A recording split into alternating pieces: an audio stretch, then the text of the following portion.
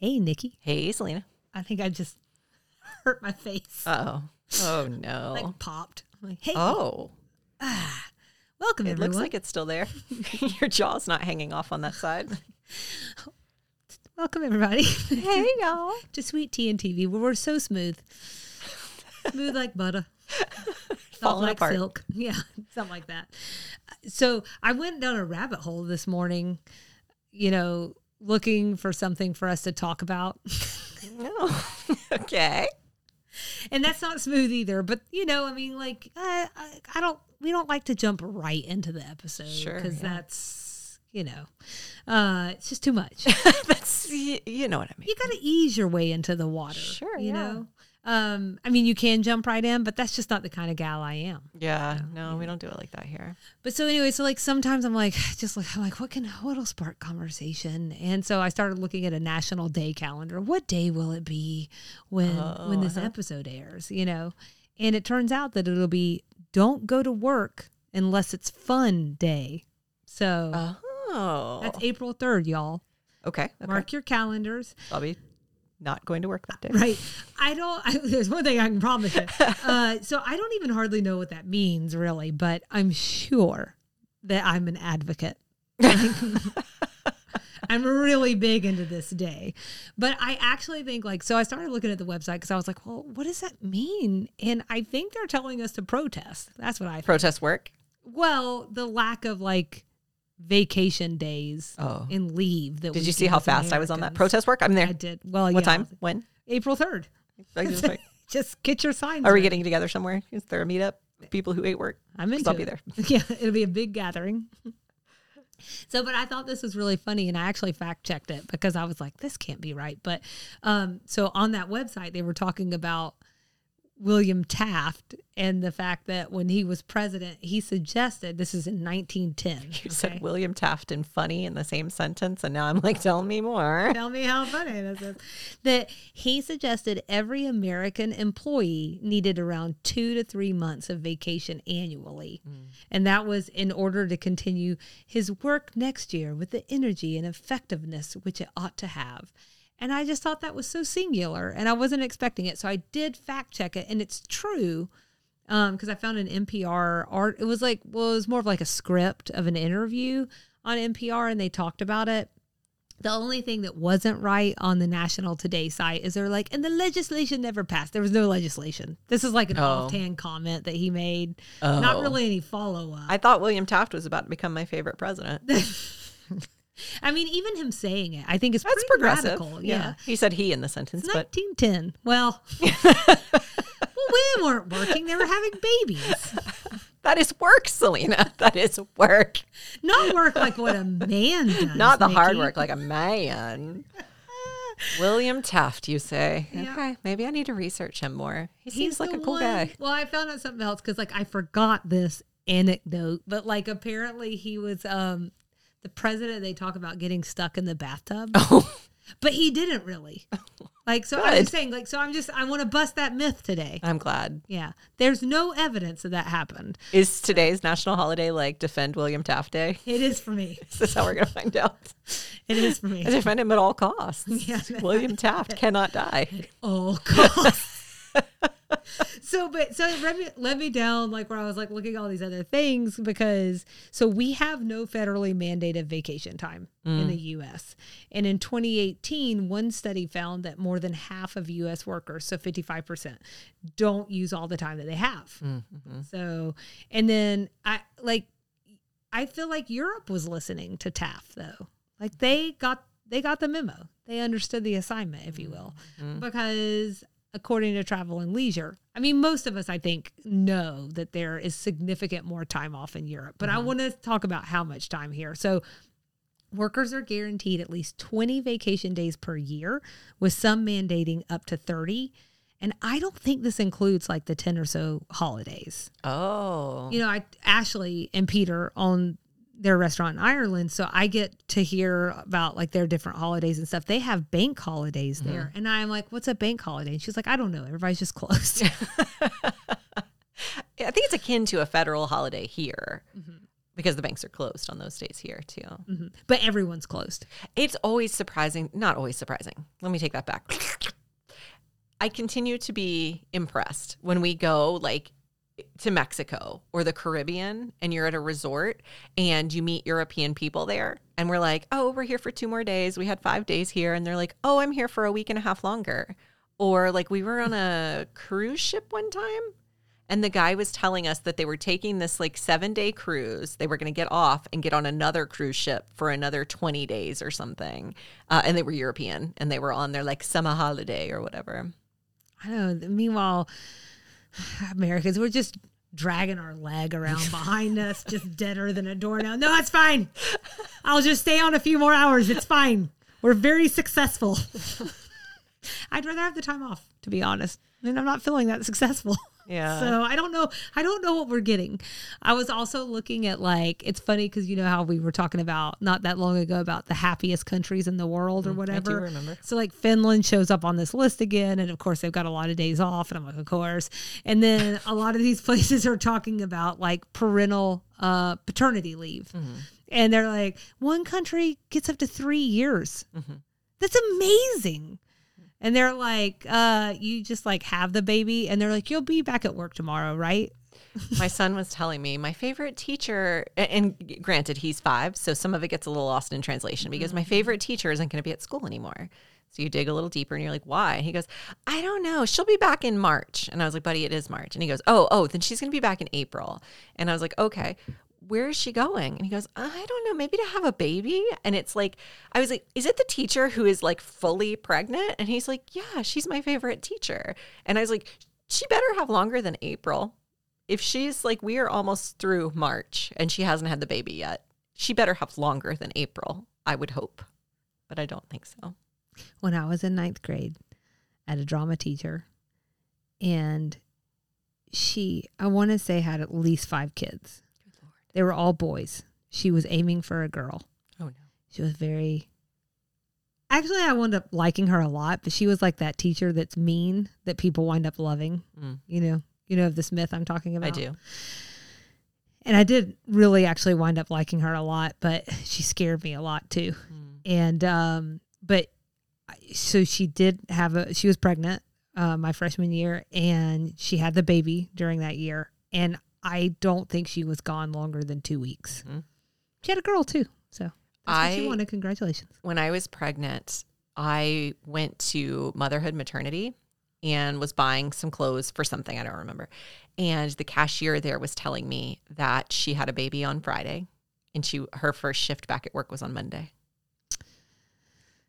That's a crime. It's illegal. It should be. It's like a crime against humanity. Yeah. It really is. I was in the hospital 2 days with my first and a day and a half with my second. That's about the amount of time she had down before she went back to work. That is unfathomable. It's crazy. Oh gosh. Okay. All right. Well, but I'm glad we're here to talk about Designing Women, which is a show about progressing women's values and rights in the United States. There we go. And on that note. And also, to be clear, I was pregnant like within the last 7 years and heard that story. So this isn't, I'm old, but I'm not that old that this is like a story from 40 years ago. So I just, like one of the things that I was thinking about before you told that horrible story was it just suddenly dawned on me. Sorry.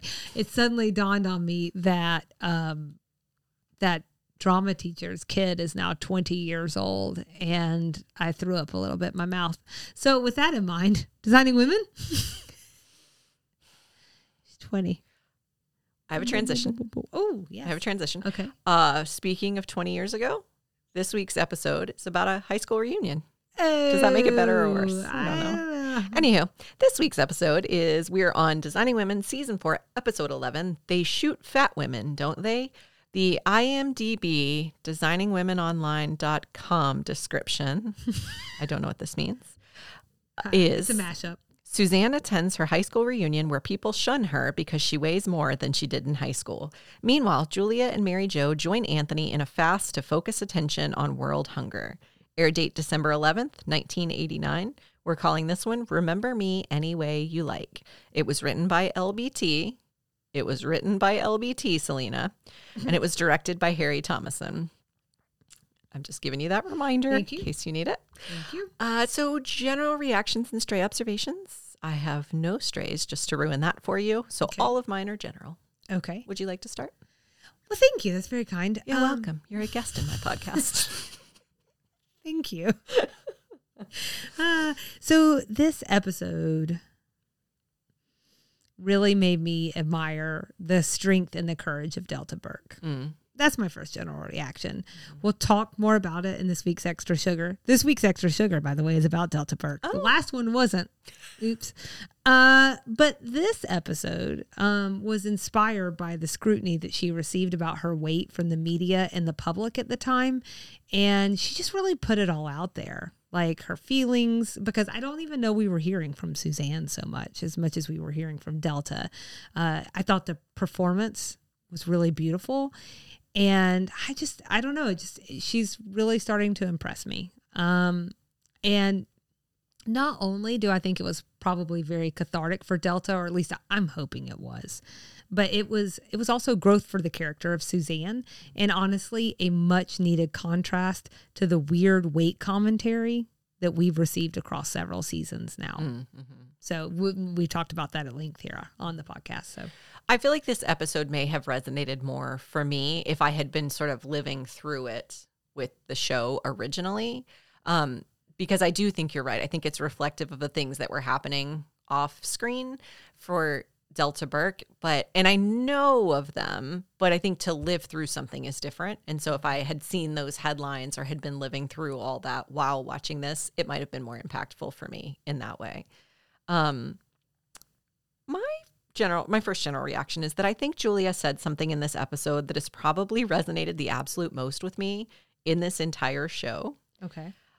And it's something that I think about a lot recently. When you think about things like you mentioned a minute ago, offhandedly sort of joking, I don't feel successful. When you think about this point in our lives where we're supposed to have accomplished so many things and we're supposed to be so many things, and there are times I get caught up in my own head about like, am I doing the things I was set here to do? And like, am I being effective enough? Because there are just so many tugs that I never feel like I'm being impactful. But then I also pull back and I'm like, oh my God, we are on a rock flying through space and it doesn't really matter. And like my daughter and I were reading a book last night about dinosaurs 300 million years ago. And I was like, none of this is going to matter at some point in time. Get all up in my own head, which leads me to understanding fully this comment by Julia where she says, in the end, it doesn't matter what anybody else thinks about you. People are going to forget about you about 10 minutes after you die anyway. The point is you have to be exactly who and what you want to be. I have been processing some version of that for maybe a couple of years now, really coming to terms with both the beauty and the sadness in that statement. Mm-hmm. I'm choosing to see more beauty in it than sadness, but it's weird. Yeah. So I rewatched the episodes this morning that we're recording today, and I think I was so initially struck by Delta Burke's performance and what Suzanne said that I think some of what Julia said got by me the first time. I agree with you. I think it's very profound. It was like a lot to unpack. Like I was watching, I was like, oh God, this is really deep. And I think it's right. I think that's something that we circle here a lot through our extra sugars and the different segments we do is like, you got to be okay with what's sitting in the chair with you. Like, you got to be okay with yourself first. And I think that is a lifelong journey. And I think it's only going to get more reflective from here. So cool. Solved it. Cool. It's really interesting that it's something Julia stood out to you from that segment, because that is actually my second general observation, which is she makes a remark, Suzanne, it's just human nature. People love to see beautiful women get old or fat. How do you feel about this statement, Nikki? Did that stick with you at all? Yeah. I mean, I think there's a lot to that. I think it's human nature. Just as humans, thinking back to your dating segment, we have to do some processing of why people continue to put those books out. And they continue to put those books out because they continue to make money off of them. And why do they continue to make money off of them? Because people are enthralled by this idea of quick and easy and people are enthralled by this idea of drama. That news article you mentioned, it's so about dating in the last episode. Those quick and easy stats that are a little bit terrifying grab people's attention. The coverage of Delta Burke's weight gain grab people's attention because it's it's exploitive. It's interesting. It's like, voyeuristic in a way. So that's one piece of it. That's all people. I think that's all people. We're attracted to drama and intrigue and things like that. The other part of it, I think, is woman specific. I do think there's a part of every woman that we want other women to succeed. But every now and then there are certain women that we're like, it'd be okay if you gained a few lbs. Just so I could look at you and look at you differently. I think it goes back to what's bred into us, that there are only so many men. There are only so many opportunities. We can't all be successful. If we're all successful, I can't be successful. So I think that that's very true, that a lot of people want to see someone beautiful and successful fall just a little bit because it makes themselves feel better. I'm not saying it's right, and I'm not saying that's a part of life of myself and the other people we should be proud of. But I think it's true, and I think it's still true. Yeah. Well, and it's so smart that they captured so much of this emotion. Like the high school reunion part was just really smart and terrible. I actually took this out of my general reactions, but it feels worth saying that it was really harsh. Like at her reunion? Oh, yeah, that whole scene was horrible. It really tore me up.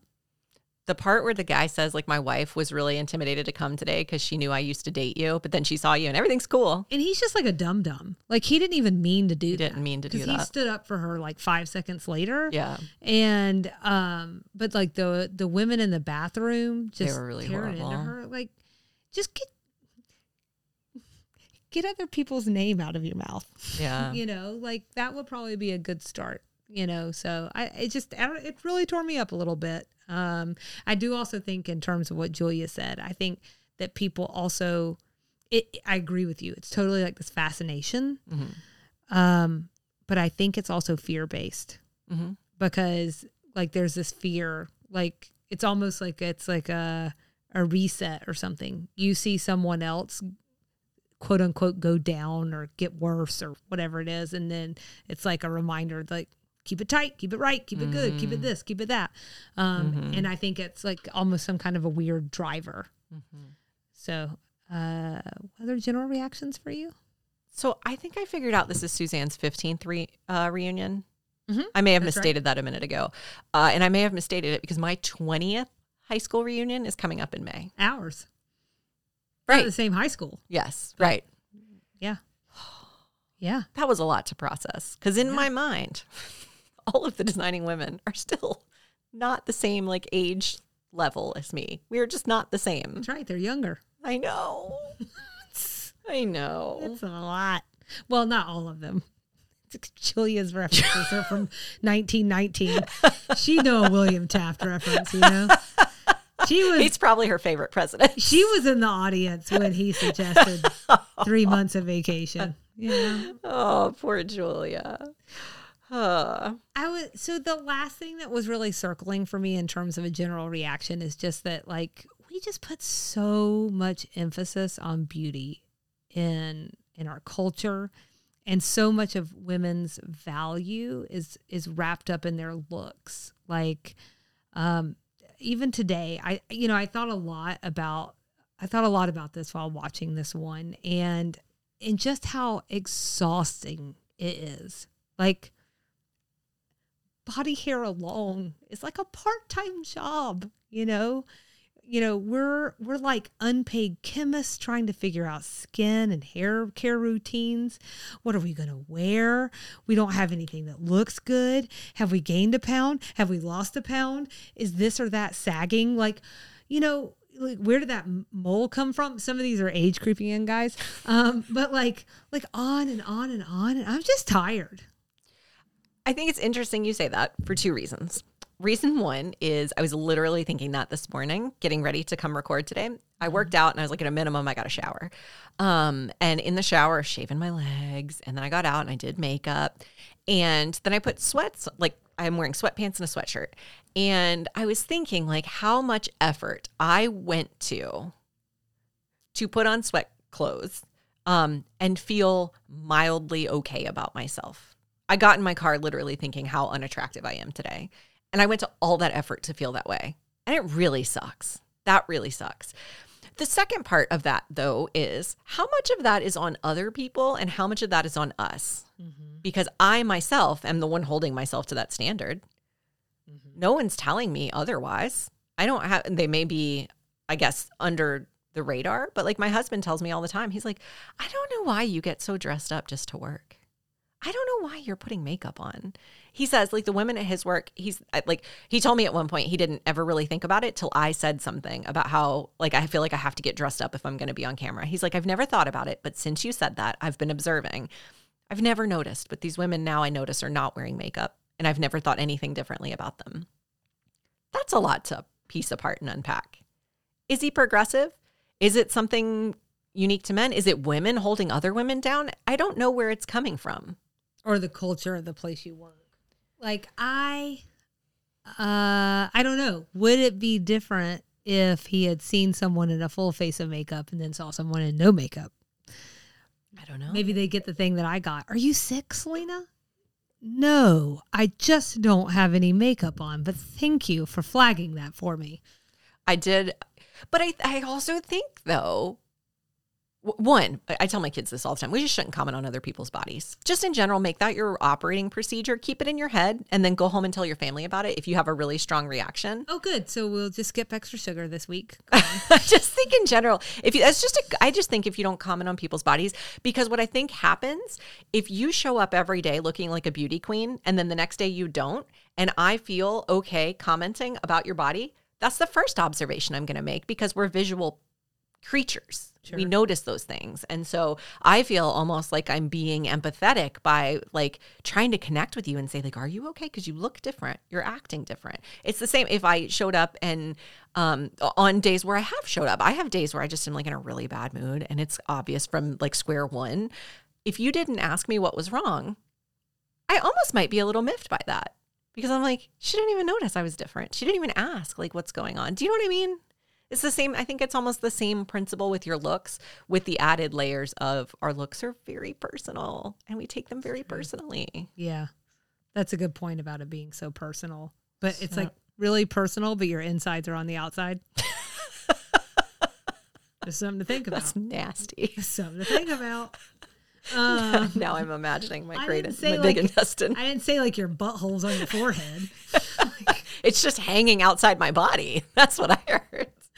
Yeah, I mean, I really just am trying so hard, positive and negative, to not comment on people's bodies because it is just so personal and you never know what a person's trigger is going to be. That's right. Just stop encroaching on my extra sugar. I'm done. This whole episode I have approached so carefully with what I am and am not saying just to make sure that I leave room for extra sugar. It's okay. I'll just yell at you. Okay. I like it. And in return, I ask that you yell back. So I just had one stray. Okay. Which I think it feels very related to this conversation. But Mary Jo has a spiel, if you will, about how she's tired of everything. Going to the grocery store, standing in the checkout line, doing laundry, shaving her legs. Yep. All of that. I felt it in my bones, and I was wondering if you did too. It's my number one like. It's something. So I've actually been really relieved today in recording that you haven't asked me, like, what's going on? What's up lately? Like, that hasn't been our icebreaker because it feels like my version of what's going on lately is everything Mary Jo said. Everything I'm effing tired of doing. I am so tired of all of it. I'm just tired of all of it. And I would add washing my hair, emptying the dishwasher, and packing lunches for school. Yeah. What would you add Wait, to the what list? was your first? Washing your hair? Washing my hair. Just don't do it. I don't. And then I have to. Because eventually you have to wash it. And then it's worse. And it just like, worse. I don't know. It's just a lot. Yeah. Yeah. And I so carefully time when I wash my hair for all the reasons. And so then I start putting it off. And then it gets to a point where there's the point of no return. Like it has to be washed. And it's like the day I really don't want to do it. But emptying the dishwasher is the other one that's really gotten under my skin lately. Because you do it in my house every day. Oh, I bet. You every morning. Right? Yeah. Every single morning I do it. I'm tired of it. I was trying to think. I think the grocery store is a really bad one for me. I just don't enjoy it. And I feel like I would imagine you do enjoy it. Like looking through, it's almost kind of a treat for me. I say this very gently.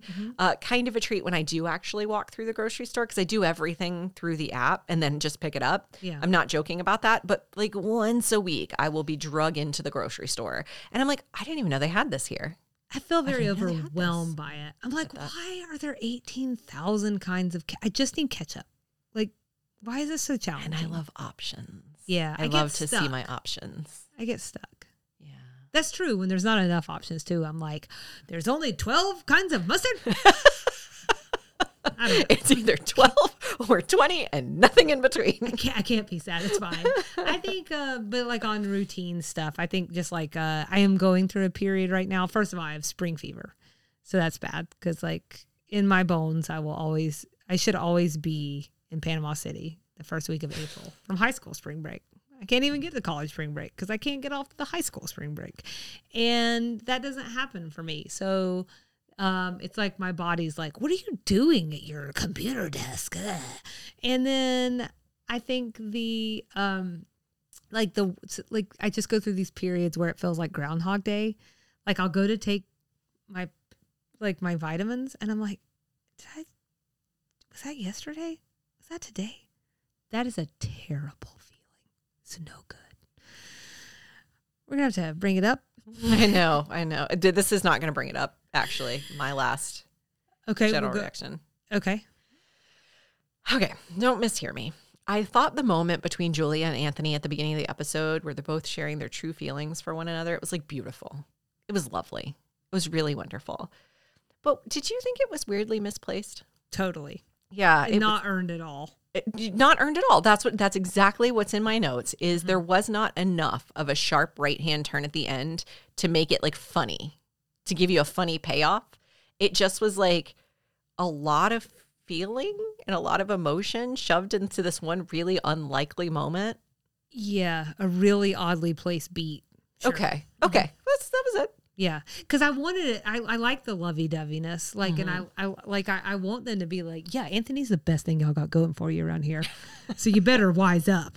That's part of me, but the other part of me is like, not within the first 2 minutes of the episode. That was weird. All that said, it did make me think that we have a Selena sidebar on our hands. Ew.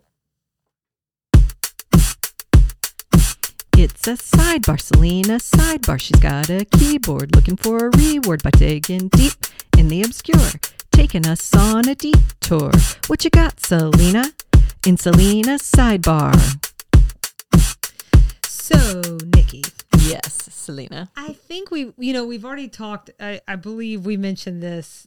Yeah, the fasting like B plot of this one, which is really because the entire B plot of this one is dedicated to what I think of as a very 80s style, the more you know, world hunger storyline. Not that it's not an important topic. It is, but it's also done in a way that's very of this era. I think we've talked about this before when we've gotten these like, I don't know, socially conscious storylines where it is very challenging to just like knock some data points in there and make sure that people get all the walkaways that they need. I think it's just it's a tall order, and it is successfully done to varying degrees. But towards the end of the episode, we're also briefly introduced to Derek, and he's a little boy from Ethiopia whose family died during a famine.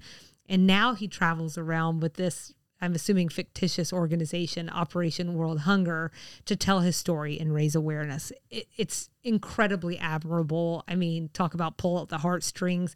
Every time I watched that scene, I cried a little bit.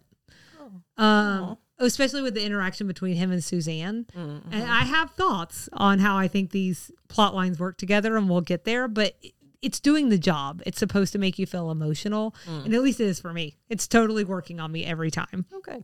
But in case you're wondering, Derek is not a little boy from Ethiopia. He is Brad Butcher, and he was a little boy from Jamaica. IMDb tells me he is an actor and a composer. And I only mentioned this because I thought it would be kind of interesting if they pulled in someone who was doing this kind of work in real life, but they didn't. Maybe that would just be too much. I don't know. So they dropped some numbers on us as well.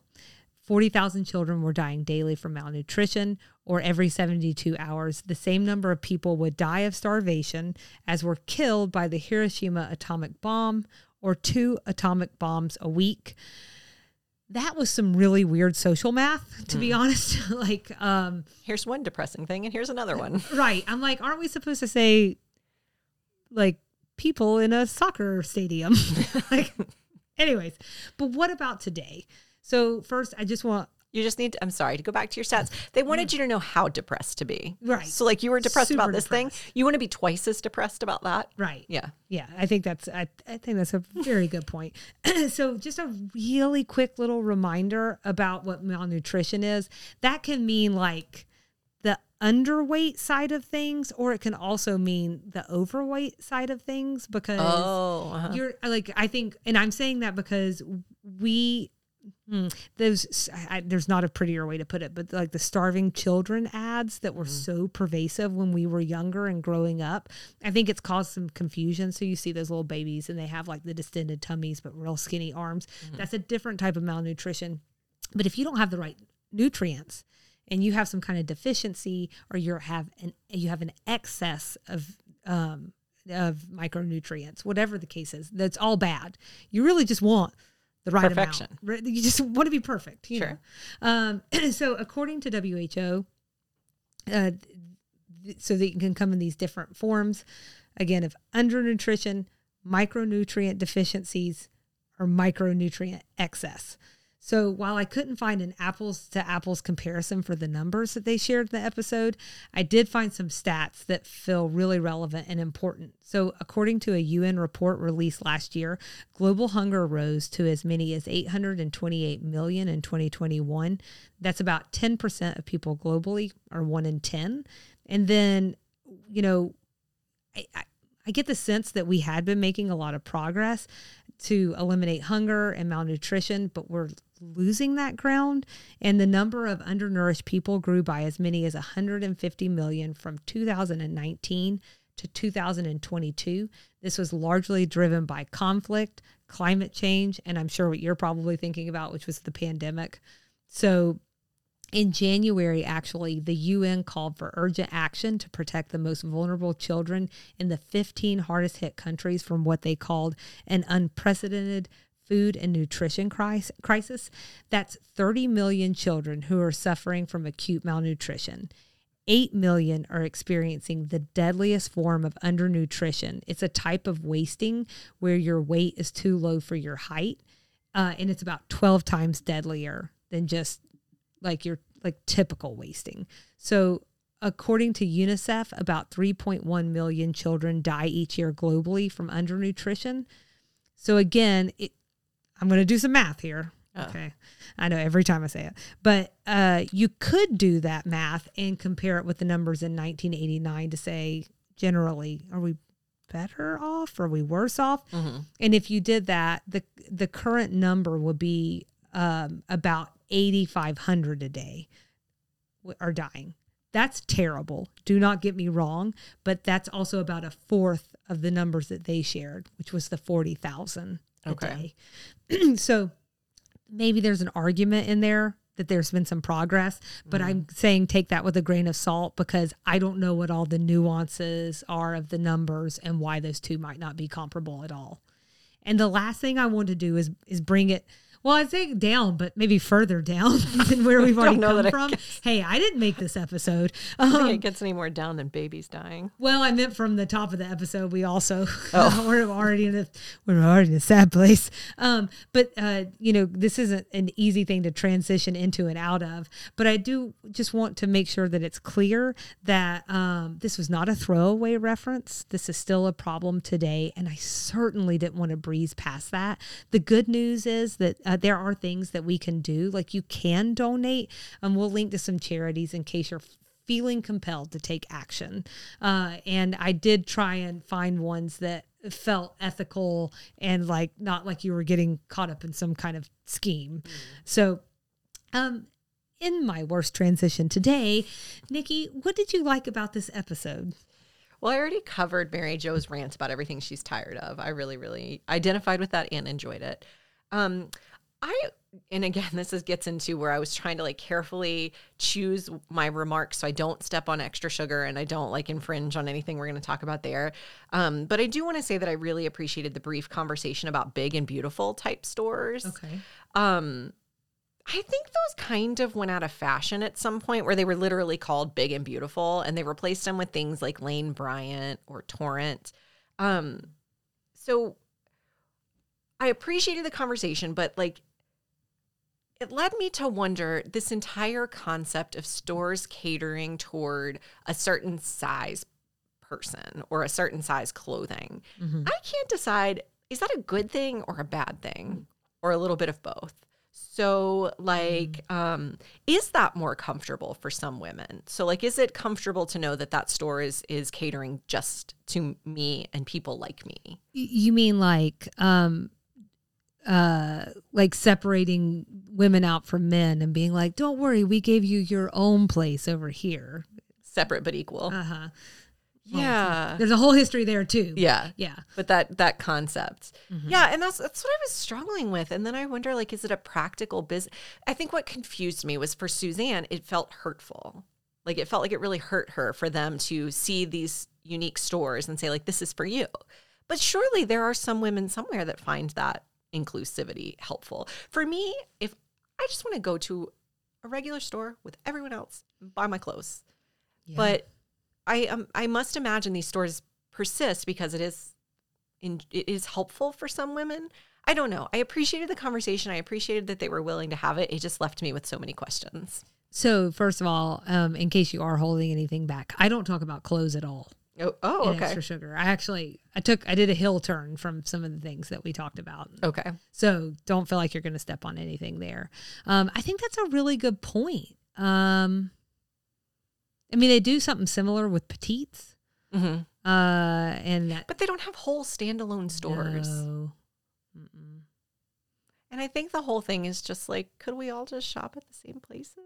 Yeah. Could you just carry bigger sizes? It's a weird concept. But I would love to know, are there some women, because what I don't want to do is in like my personal preference, take something away from someone where they're like, I like the comfort of going to a store where I'm surrounded by people like me.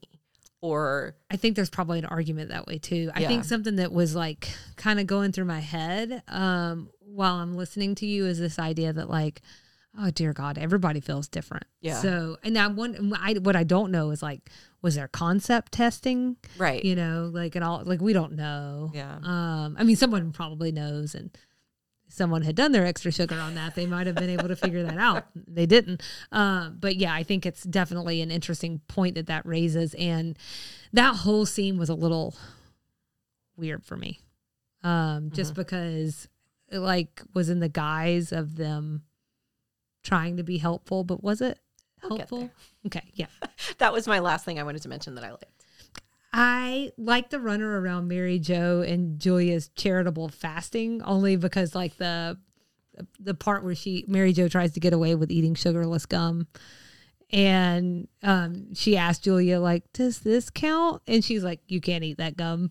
And then she told her she was going to smell her breath when she got back, and they're like really tired from it, and she drops her head on the desk and she's like, bitch. I knew you would like that. You know it. And that whole scene also, and this is what I wonder, like, was this part of the creative thinking behind the episode, or did it like miss the mark for itself? So like a fast.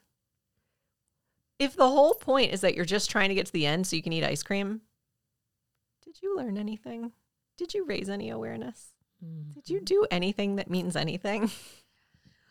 I have thoughts on how well I think this played out versus what the idea was. Yeah. The other thing that I liked was just that whole Suzanne and Julia scene. I think that was the best, strongest scene of the whole episode. Mm-hmm. And I just think that Delta Burke's delivery there had a lot of depth.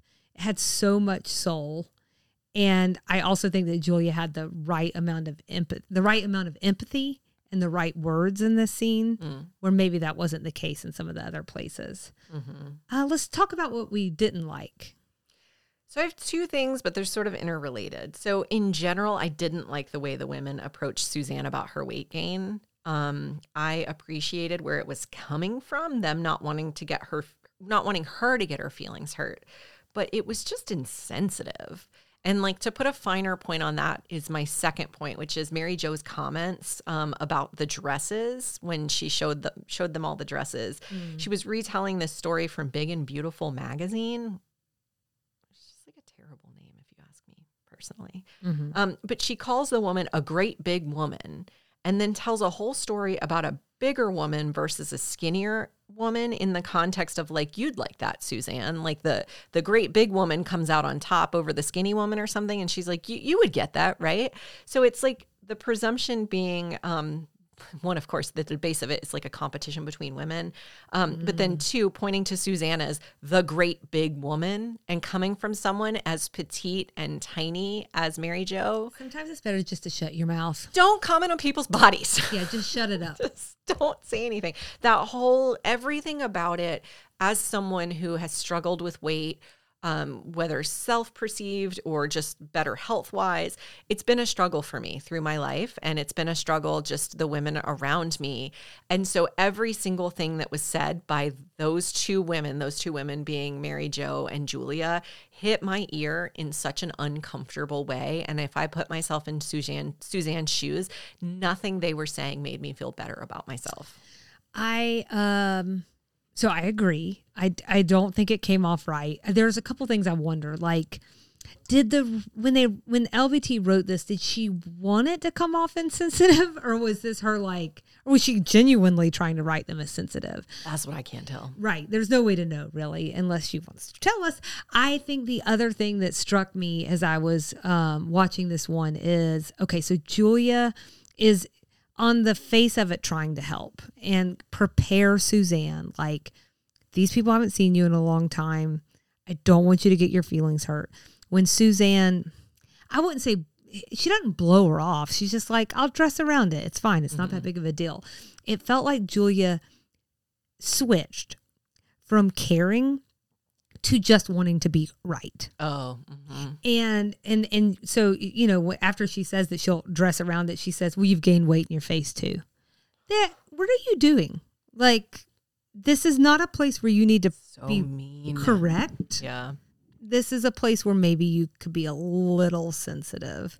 So it just came off really badly. So I think it's fair to say that this scene did not strike a good chord with either one of us. I would so much rather other people hurt your feelings than me hurt your feelings by trying to save your feelings from other people. Do you know what I mean? Sure. And so as a person, I was just like, I would have just probably tried to do everything I could to get her to not go, because it just seems like it's probably not going to be a great situation. But I probably almost never would have even said anything about her weight.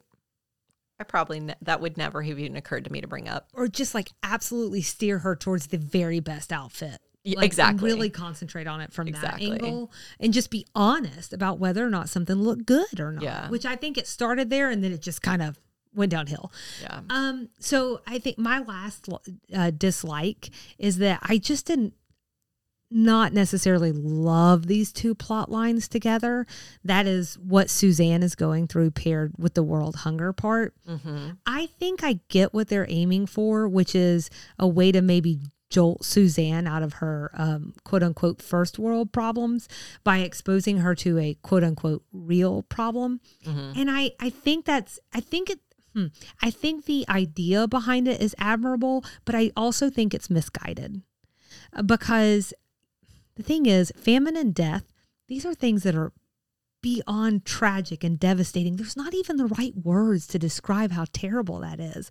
But put up against each other and what Suzanne's going through, it makes Suzanne's issue seem comparably frivolous. Mm-hmm. And I don't think that's what they were really intending. And if it was, then it's just a total misfire for me, because they're just two different issues, mm-hmm. Especially when you take into account the things that were going on in real life. Mm-hmm. Did you have anything else in this category? Mm-mm. You want to rate this one? I do. I feel like I'm going to talk up here. I'm going to bring it back up. Well, I do. I don't have a rating scale this week. I'm realizing right now. I have one. I think you're going to have to bleep me, though. Oh, no. I don't have a bleep button. I'll bleep myself. Okay. So I'll just go ahead and I'll give you the whole No, thing. I want to bleep you, but I don't know if I'll be able to predict it. All right. So I gave it 4.5 out of 5 blank that peaked in high school. Oh. So don't worry about the thing, about the rating scale. Just tell us what worked for you or what didn't, or what your score was. I can tell you my score. Yeah, I can tell you my score. It's a 4.25 is what I'm going to give it. I changed it. This episode was really challenging for me because I wanted to love it. I really wanted this to be like a game changer for me because of what you said sort of toward the top of the episode about just like how on it Delta Burke was, how her delivery. But by the time we got to that point, I had so many cards stacked against me on this episode that it was really, really hard to watch that and be like in it and really appreciating it because Julia and Mary Jo had been such a-holes to her, in my opinion, to that point. And then they showed up to support her. But really in my head, all I could think is that they're sitting there thinking about how much weight she's gained since high school and how lucky she is to have supportive friends like them who support her no matter how much weight she's gained. And that was really hard for me to watch. And then the world hunger plotline felt very the more you know, in a way the show doesn't usually do. And they usually present things in such a beautiful way that I like, that I walk away from it thinking, God, I just learned so much and I didn't even realize it. And this felt so like tacked in and whatever. Can I raise that maybe where she shined the most is with women's issues? That's a good point. Mostly. Although I think like if we go back to the HIV episode, that was another shiner. But it also correlated to something that happened to her super mom personal to her in real life, right? Yeah. So she just never dealt with weight issues? Well, she just could. Well, I mean, and I'm thinking about the world hunger issue too. Like that was the more you know. And I just wonder if that's just like one of those things like you care, like, and you know it's a big deal, but like you don't have any like real understanding of it. Like I know for sure I don't have real understanding of starvation. You know. Yeah. So apparently just fast for 24 hours and then you'll know. 48. 48.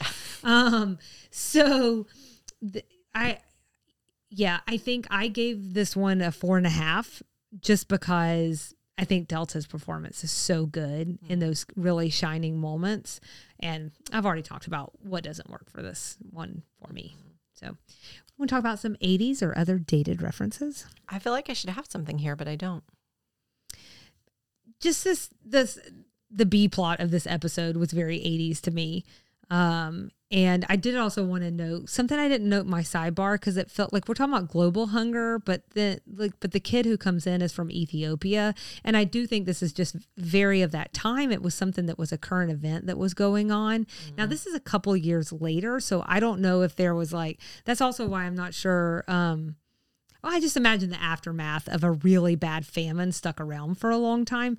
But the famine that struck Ethiopia there's been several, but the one that was like the real game changer was from 83 to 85. It was the worst famine to hit the country in a century, affecting almost 8 million people. Somewhere between 300,000 and 1.2 million died, and 2.5 million people were displaced. There were 400,000 refugees that left the country, and almost 200,000 children were orphaned.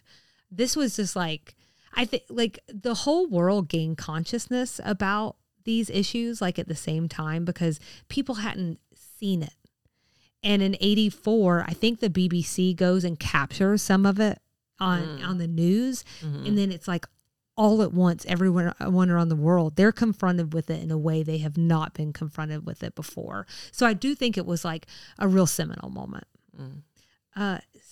Southern things? The only thing I had was Lenox Square Mall, which was the recommendation for Mary Jo to Suzanne for finding a dress. And that's a mall in the Buckhead area of Atlanta. And I will go ahead and plug your extra sugar from that episode where you talked about malls. That's in season 3, episode 13, Even More Beautiful in Braille. You guys think we planned this, but we didn't. And I just want to say that, like, in an episode, this one, that's been very heavy, if you would like something a little lighter, go and learn about Orange Julius. Thanks, Leah. Yeah. What else did you have? I said, okay, you probably already said that, and I'm so sorry. So that outside shot at the reunion, I was wondering if that's a real place in Atlanta. Do you remember what it looked like or not? Mm-mm. All right. Well, I was thinking maybe it's a Georgian Terrace, but I'm not sure. Oh. My very last reference is one that I would like to go ahead and allot an extra sugar for in the future. They mention a place called Jilly's. Now, I don't know if you looked into Jilly's or not. This is when they're done with their fast and they're like, oh, I did. Okay. I didn't find anything. Oh, I did. Oh. So it is a real place, and which I think was kind of a big moment for you and me, whether you know it or not, because so many of the restaurant references that we get are fake. They're like not real places. I probably took like 2 seconds to look for it, didn't find it, and I was like, another fake one. Yeah. I don't know why I was being so stubborn. I guess I do. It's me. But this one is big and juicy like the ribs and that they apparently served, and so juicy, so much tea. It really has to have its own extra sugar. That's all I'll say. It is an incredible story. I'm super excited. Oh, gosh. So I'll tell you about it off mic. Okay. And the rest of you will just have to come back. So I know. We're never going to have another opportunity. What do you mean? We absolutely will. We will make the time. Might even be its own episode. I don't know. So references that we need to talk about. Okay. I'm largely unhelpful this week. You are so helpful every week. I'll just say Liz Taylor gets a mention. You guys know who Elizabeth Taylor is and all that. The reason I'm bringing it up is it also feels like it's a nice, like we're starting to transition into the extra sugar. So in the middle of the 4th season, the season that we're in right now, as Burke was at one of her lowest points, and she was really getting like, she was having bad panic attacks. There was a lot going on. She got a handwritten note.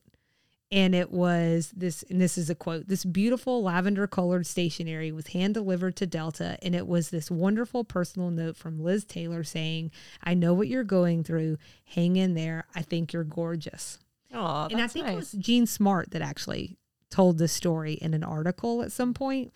And she said, she went on to say, "Jean, are you sure you're not Southern?" She went on to say, "Delta was just tickled to death." And I just can only picture her saying it in a Southern accent, even though she's from like Oregon. So that was my last reference and my only reference. Okay. So next episode, season 4, episode 12, You Gotta Have Friends. We'd love everyone to follow along with us and engage. Instagram and Facebook at Sweet Tea and TV, TikTok Sweet Tea TV Pod. Our email address is sweetteatvpod@gmail.com. And our website is www.sweetteatv.com. There are also several ways to support the show. You can tell your family and friends about us, rate and review the podcast wherever you listen. And then we have additional ways to support the show on our website from the Support Us page. So extra sugar this week. What are we going to do? Because it's not anything I thought it was going to be. Well, we're still going to be in the vein of what we had discussed. So we're going to talk about fat shaming, body shaming, and ways to combat it, as well as what was going on behind the scenes that led to this episode in the first place. And if anybody has like a good name for that, let me know. Fat shaming, etc. Body, blah. All the shame. Yeah, you'll love it. All right. And you know what that means, Nikki? What does it mean, Selena? It means that somebody better come up with a name for this, and we'll see you around the bend. Bye.